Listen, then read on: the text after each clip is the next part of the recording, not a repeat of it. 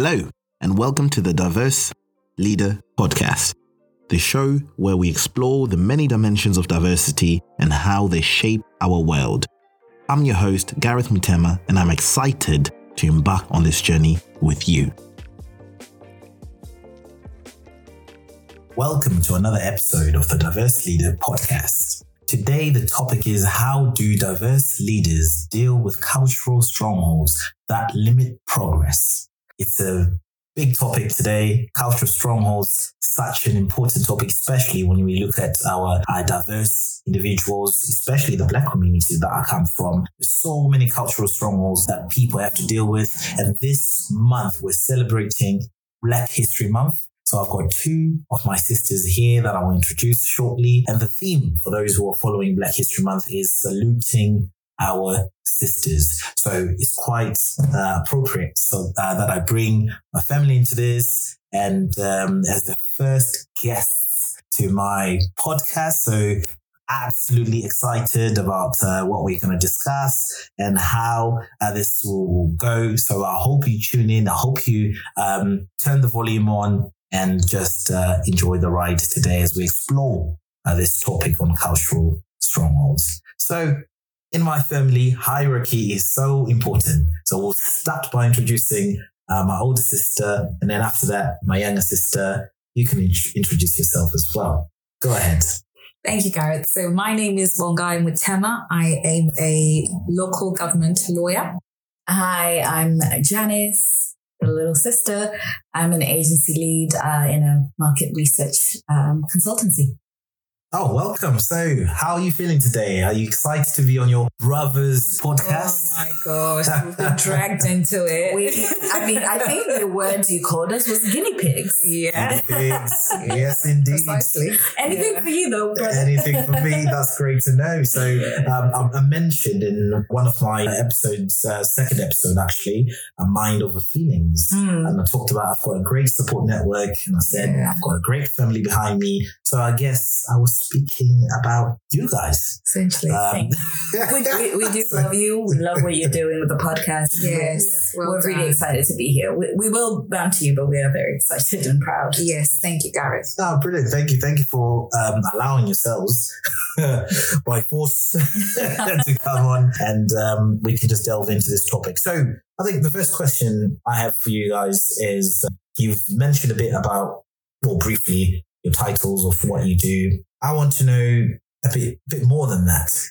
So having me as your brother, how has been the past 30 odd years having to deal with me and how can you go into just the environment you grew up in so that, you can, the listeners would want to know a bit more. Yeah, I obviously am the oldest. So when you're born, I'd already done 2 years of living in this world. So I've got a lot more experience than you, mate. But then, it's a lot of unpacking. We have a lot of unpacking. It's got to be family feud in a minute. Yes, but no, it's been absolutely a great delight to have a brother. I think you are our one and only brother. So we're I think I can speak for Janice as well. We're very overprotective over you and wanting to see you thrive. And you haven't disappointed us on that front. But growing up, I remember always trying to get you in line. Those cultural strongholds coming out now. And I guess I've got a lot to say about that. Yeah. Because quite honestly, when we're in school, especially when we're in primary school, you operated quite differently. You didn't like the structural school. Yeah. I think the structural school, as we knew it back then, was quite, it wasn't for you. You wanted to be outdoors. You wanted to be playing outside. And I remember your first day of school. I'll never forget that day because you just started your first day and I'm in class. I was in the 3rd grade or year 3, as we call it in the UK.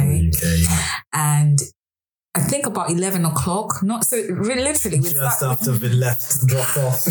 School starts at 9. 11, I see Gareth is on the door of my class. And he was like, and you were like, excuse me, can I see my sister Bongai?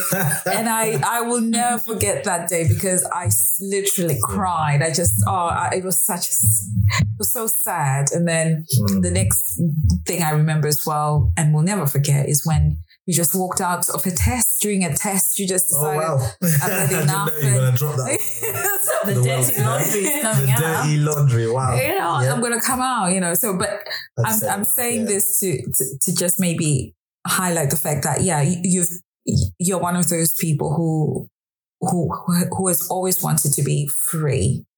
Free and you learn differently. And I think back then it was viewed as, you're being stubborn and you were just in this category of, he's the unruly child, the special child who doesn't concentrate in class. But when I look at it now and the way you move, even in your careers, you've always wanted to experiment, to do things differently, entrepreneurial, you're just that kind of person. And I think, I appreciate you for that. Thank you. Thank you for breaking down some of those strongholds that I've faced all my life, I reckon, culturally. Because you're right. I've never been someone who's enjoyed being boxed in. And in most areas I've worked in, there's a premise of you need to follow these rules, but I'm more of if I feel trapped, I will move, right? I won't stand and be unhappy. And I always give it a go. I think that's where I give myself credit.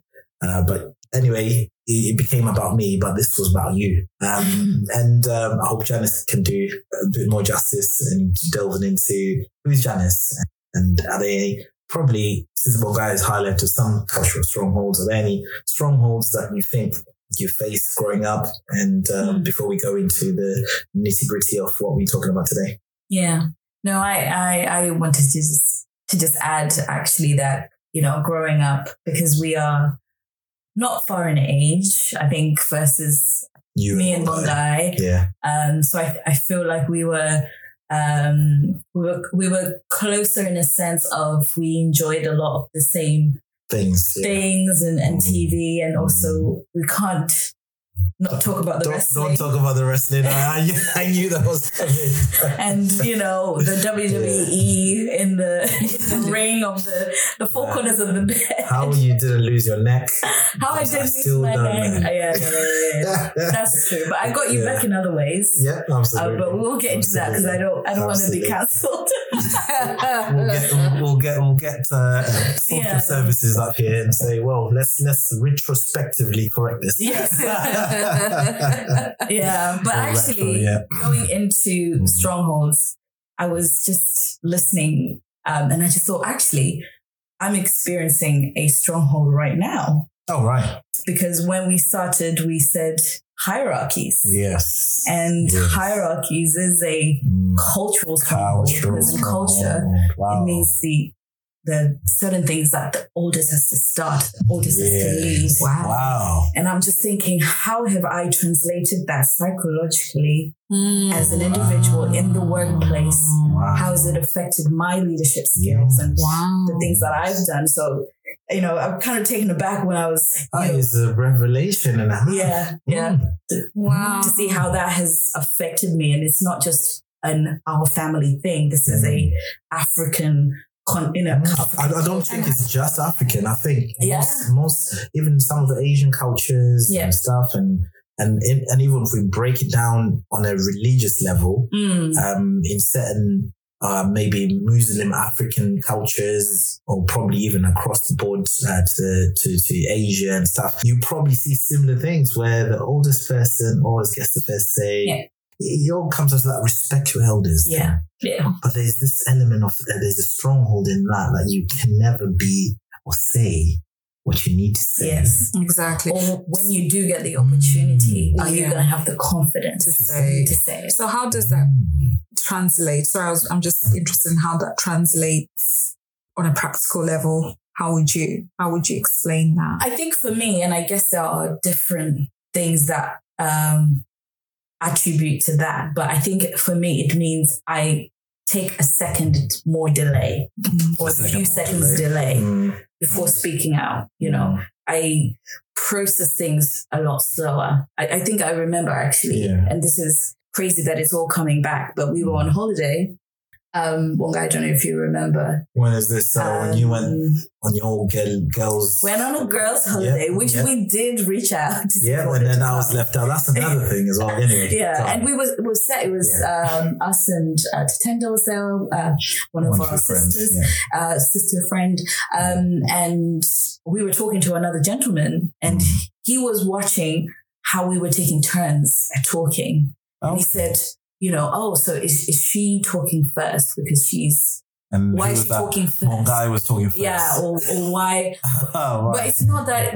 It just naturally then... It's not that I couldn't come first. I couldn't talk first or whatever. But naturally, that's what happened. Right. So I think for me, the way that it's translated is that it does take me a lot longer to own that I can speak up first, that I can... object. Yeah. So does that then limit your progress where you sometimes have something to say, but maybe you both have the same idea because you're waiting? One guy, for example, says this first, or someone older than you that you give that courtesy because culturally, let the elders speak first. They then steal your thunder. Yeah, I think the question probably is that, okay, maybe if I explain it a little bit more. So I, as an older sibling, as your older sibling, if somebody comes to speak with us or asks a question, I automatically feel inclined to say something, especially when I'm with you, Janice.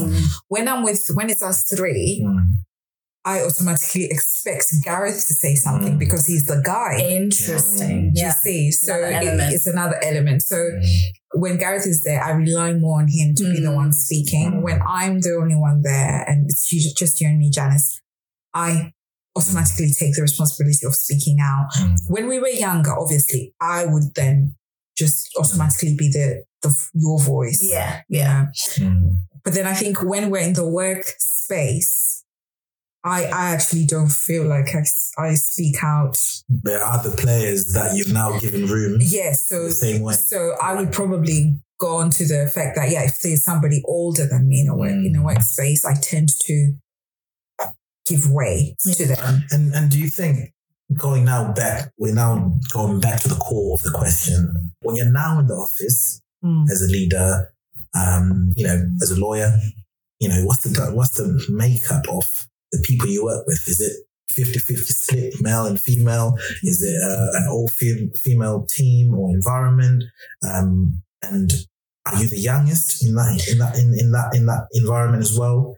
And do you then bring in your culture of respect the elders that you are then almost limited in being or expressing your views in that working environment? I'm very fortunate, to be honest, because my team is an all-women's team. Right.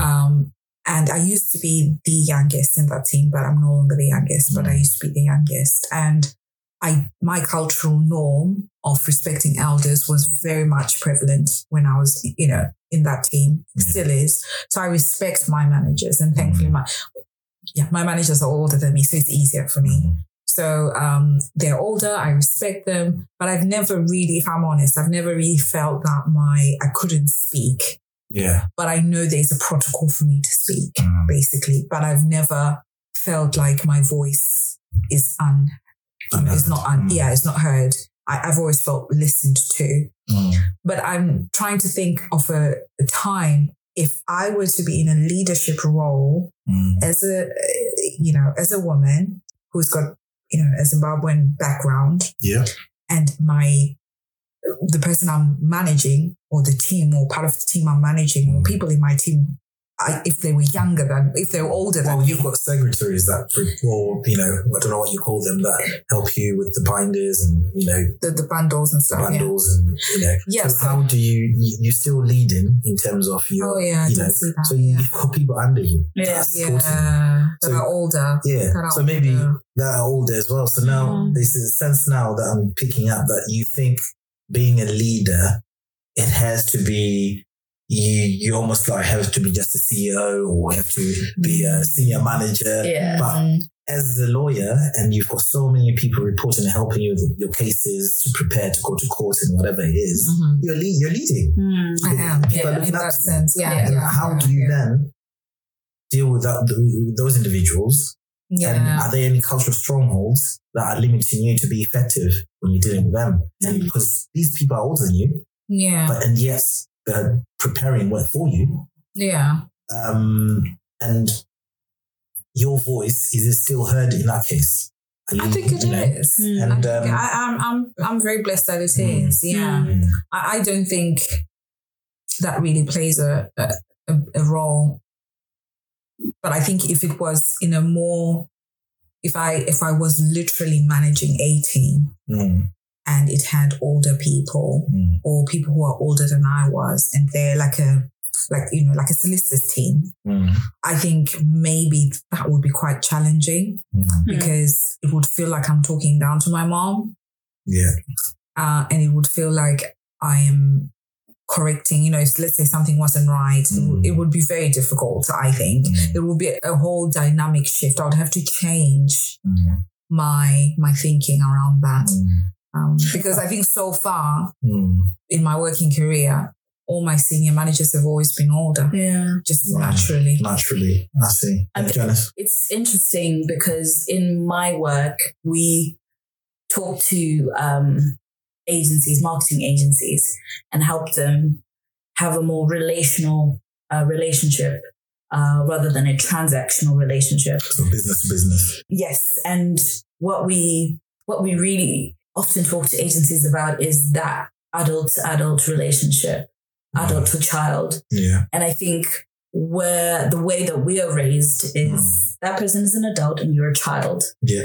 And stick to your lane. Stick to your lane. And the older you get. That's a big stronghold. And that's a very big stronghold because when we are in that office, it's fair game. We're adults. Yeah. And no matter what same level playing field. Same level playing field, which is what I've struggled in my career is, I have to see that person just the same as me. My opinions and my thoughts, just as valid. They're just as valid. And even if I say something that doesn't make sense, it's valid that I speak. So I think that is the challenge, like you're saying, if you were leading a team of people who are older, because it doesn't matter because you're adults. It's adult to adult, not adult to child, at any level. And we all have the same goal. We want to get to X. So I think that is something that I'm seeing. And actually, compared to you, Bongai, I've worked in a lot of sort of male-dominated industries. Although now I would say it's quite a great balance, or maybe even more so, a lot of women, where I work. Right. And does that reflect in the very senior leadership, the boardroom? There's more women than in the boardroom, not even in the boardroom, the leadership C-suite level than I've had in other exco level, and stuff. Yeah. That's interesting because I was going to talk about something. I did an article a couple of years back for BIBA, and for those who don't know BIBA, it's the British Insurance Brokers Association, and at that time, Steve White was still at the helm. They wanted us to reflect that we need to take action, and now is the time for action.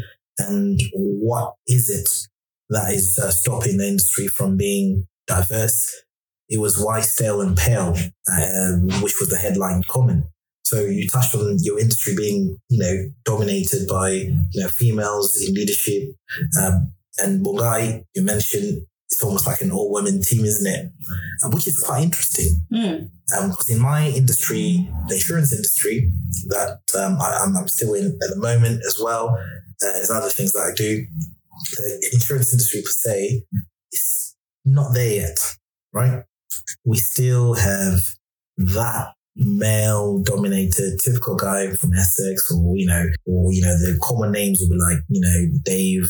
There's examples where people say, "Oh, Dave from," and there's no Olu, or there's no Kwame, there's no the Chinotenda, or the typical African or Asian names that we normally hear interacting in London.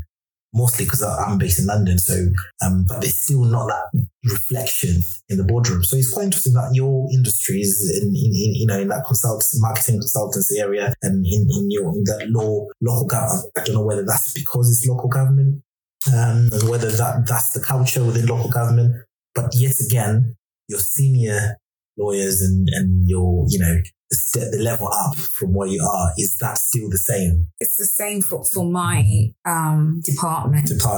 But but then I think in general, the legal industry, women are doing quite well relatively. Basically, I think there's a lot of improvement in black, especially black female lawyers. I'm not sure if the same is, or the same can be said about black male lawyers. Yeah. But I can certainly say that there's great improvement for women lawyers. Because it's funny, just speaking to industry-specific law, I deal with quite a few lawyers, and I noticed that in the law industry, as you said, there's not a lot of black men that are actually getting accepted in the bars, and not a lot really. I can count. Agree. And then those that are there, they're almost like celebrity lawyers, because it's almost, I feel, this might be wrong, but I feel like they become celebrity lawyers. They get the fashion deals. They're almost like, you're almost thinking, are they actually working? It's almost like the industry is so proud of them. It puts them on this pedestal of, but maybe we're deviating a bit on cultural strongholds, but it's just an observation that I've seen, and maybe something that we need to talk about. Are some of our ethnic colleagues, when they get the chance, are they then being put on a pedestal and used as an example of, we have done it, we have them in, and then they're given all the resources that are not really available to everyone else. Wow. I mean, right? It's a topic that we can go into, but I just thought just to add something on that, because I think it's up to the individual as well who has been given that pedestal whether they're not, or not, they're going to bring others in. And sometimes it is voluntary. Like I know there's a vet on TikTok who's really, really popular, but then a black vet. But there are not many vets. There are not many black vets. True. So if I was in veterinary medicine, I'll be so happy to see someone who looks like me. So the flip side of that is that representation. That's how people, you raise awareness. When you see people, uplifted, and not even that they're uplifted, but they capitalize on being an influencer and doing all of that, because actually it's getting other people to go, oh, if he can do it, then I need to work harder to do it. I think it depends how. And then another thing, when we do it, I feel like this is a topic that we need to explore, but it's actually getting more exciting than what we're here to talk about. Another thing is, when you are given the key as a doorkeeper, right? You need to unlock the door for others to be able to come in, right? But sometimes some of the us as ethnic leaders, when we're given the opportunity to come in, we're not necessarily handed the keys. We're just let in, and we don't bother to ask for a spare key so that we can be able to bring in the people. So you're given the platform, but you're not given the authority to be able to carry your people in with you. And that is something that I've noticed, that I've been able sometimes to break barriers and get into certain rooms. And then when I try and bring people in, people shut. the door. Not for me, but there will be excuses, there'll be reasons, there'll be not qualified, not this, maybe point them in that direction or point them in that direction. I remember I asked help from someone, like, I want to be like you, and I want to, I want to be in your position. And then they said, just keep doing what you're doing. What does that mean? How when we talk about mentorship, when we talk about helping each other, pulling each other up as ethnic individuals, you need, when someone reaches out, give them, at least, if you can't help them then, be honest about it, but point them in a direction where they can pick up and move. So as I said, this is getting more juicy than that. I mean, I know how to link this back too, because it's a cultural stronghold, how people handle having power and having made it a certain, cross the barriers that, people where they come from haven't even passed. So sometimes it's only one of us can get in. Yeah. So you can't. But also then another element is, like the thought of, I can only get in, and if I bring everyone, like I had to work hard to So why you do your own hard work? But that is the wrong attitude, actually. Because you breaking the barriers and making it, and if someone is asking, how have you done it? It shouldn't be, if it's hard to follow the route, if you tell someone, they're still going to have to go through the hard route, but they just know what to avoid and what, they just skip. You're just leading them in the right direction, right? So they don't have to fall down all the time. They meet new challenges. Yeah. But leading someone into the fray when for them to avoid certain, anyway, go ahead. Yeah. And then the other flip side of that is people, we also don't need to wait for somebody to give us the buck in order to get there. So even if that person didn't give you the advice, what have you, we can still break those barriers without having somebody give us a hand, if that makes any sense. So I think...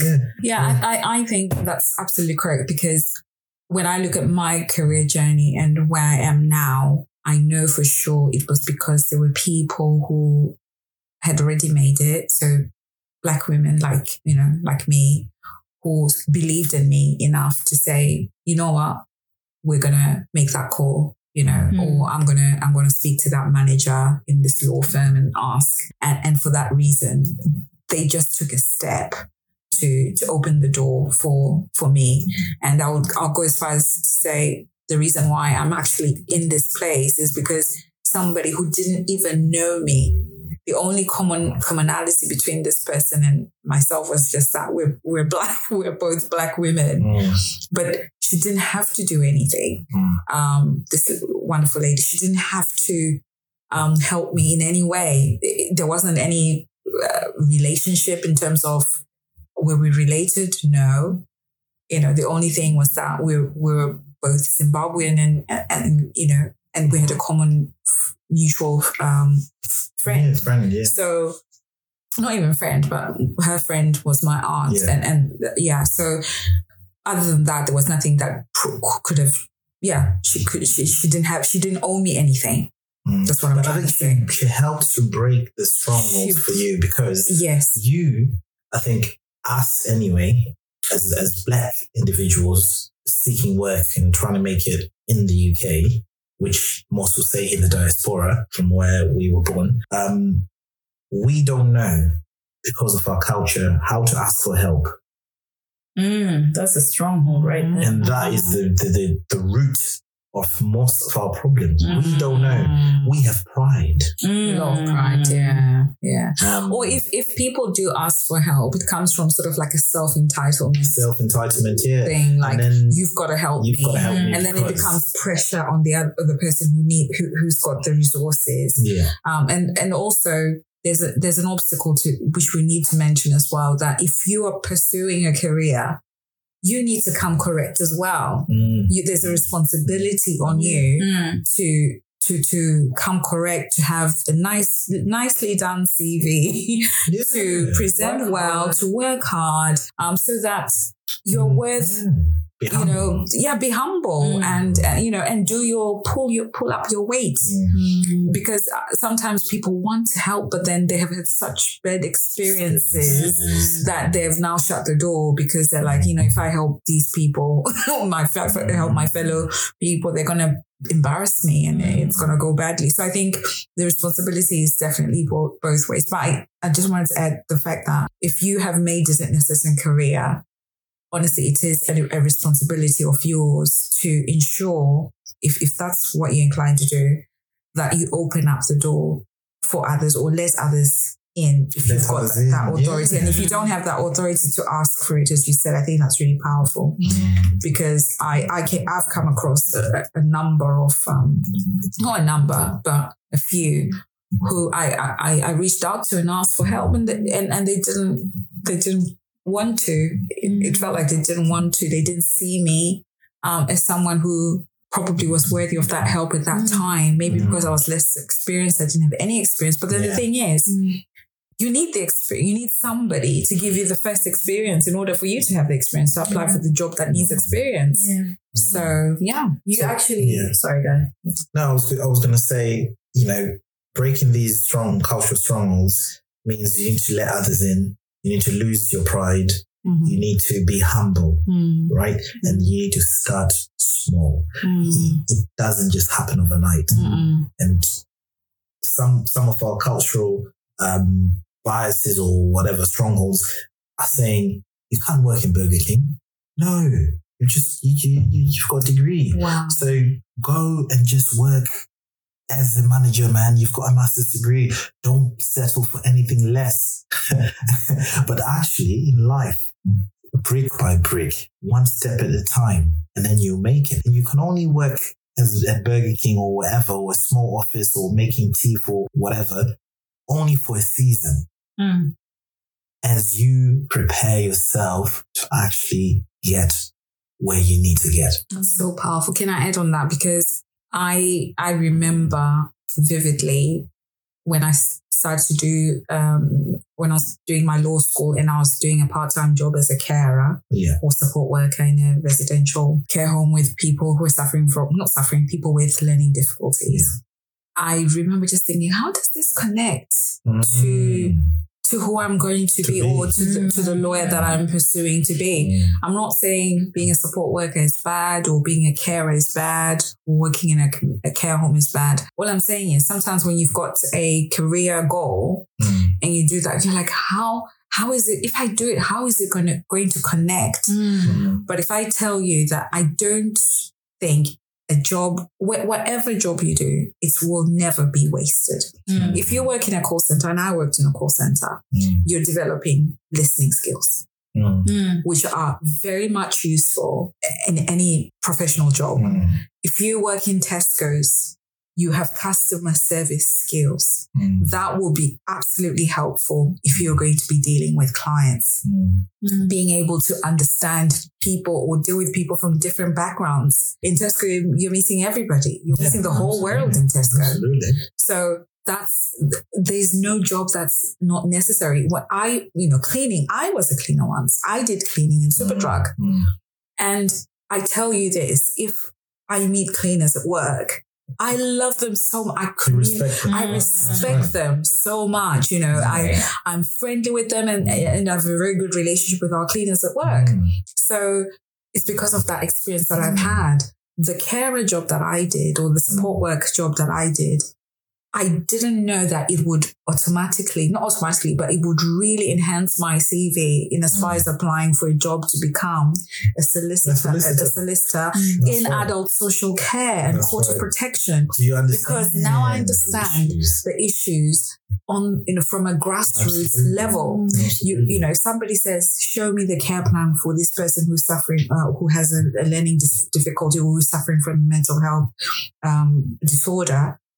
I know what to look for in a care plan. I know what exactly. So I know doctors' language. I know what I can read doctors' handwritings because absolutely. I did that when I was a mental health administrator. So every job that you do, let's break that cultural stronghold to say, I don't do, because I know African brothers and sisters. Literally. Yeah. So this is where the show ends. Well, no. Part 2 is coming up. Like, subscribe, share. Tune in next week and you'll hear the rest of the episode and where we concluded. But a short summary of what we were talking about in this episode. You need to be able to let others in order to break cultural strongholds. You need to lose your pride. You need to be humble. You need to learn to start small.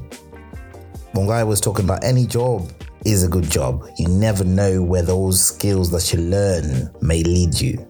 So be a sponsor, open the doors for others, but give them the key to be able to pass on the same favor. Break those cultural strongholds.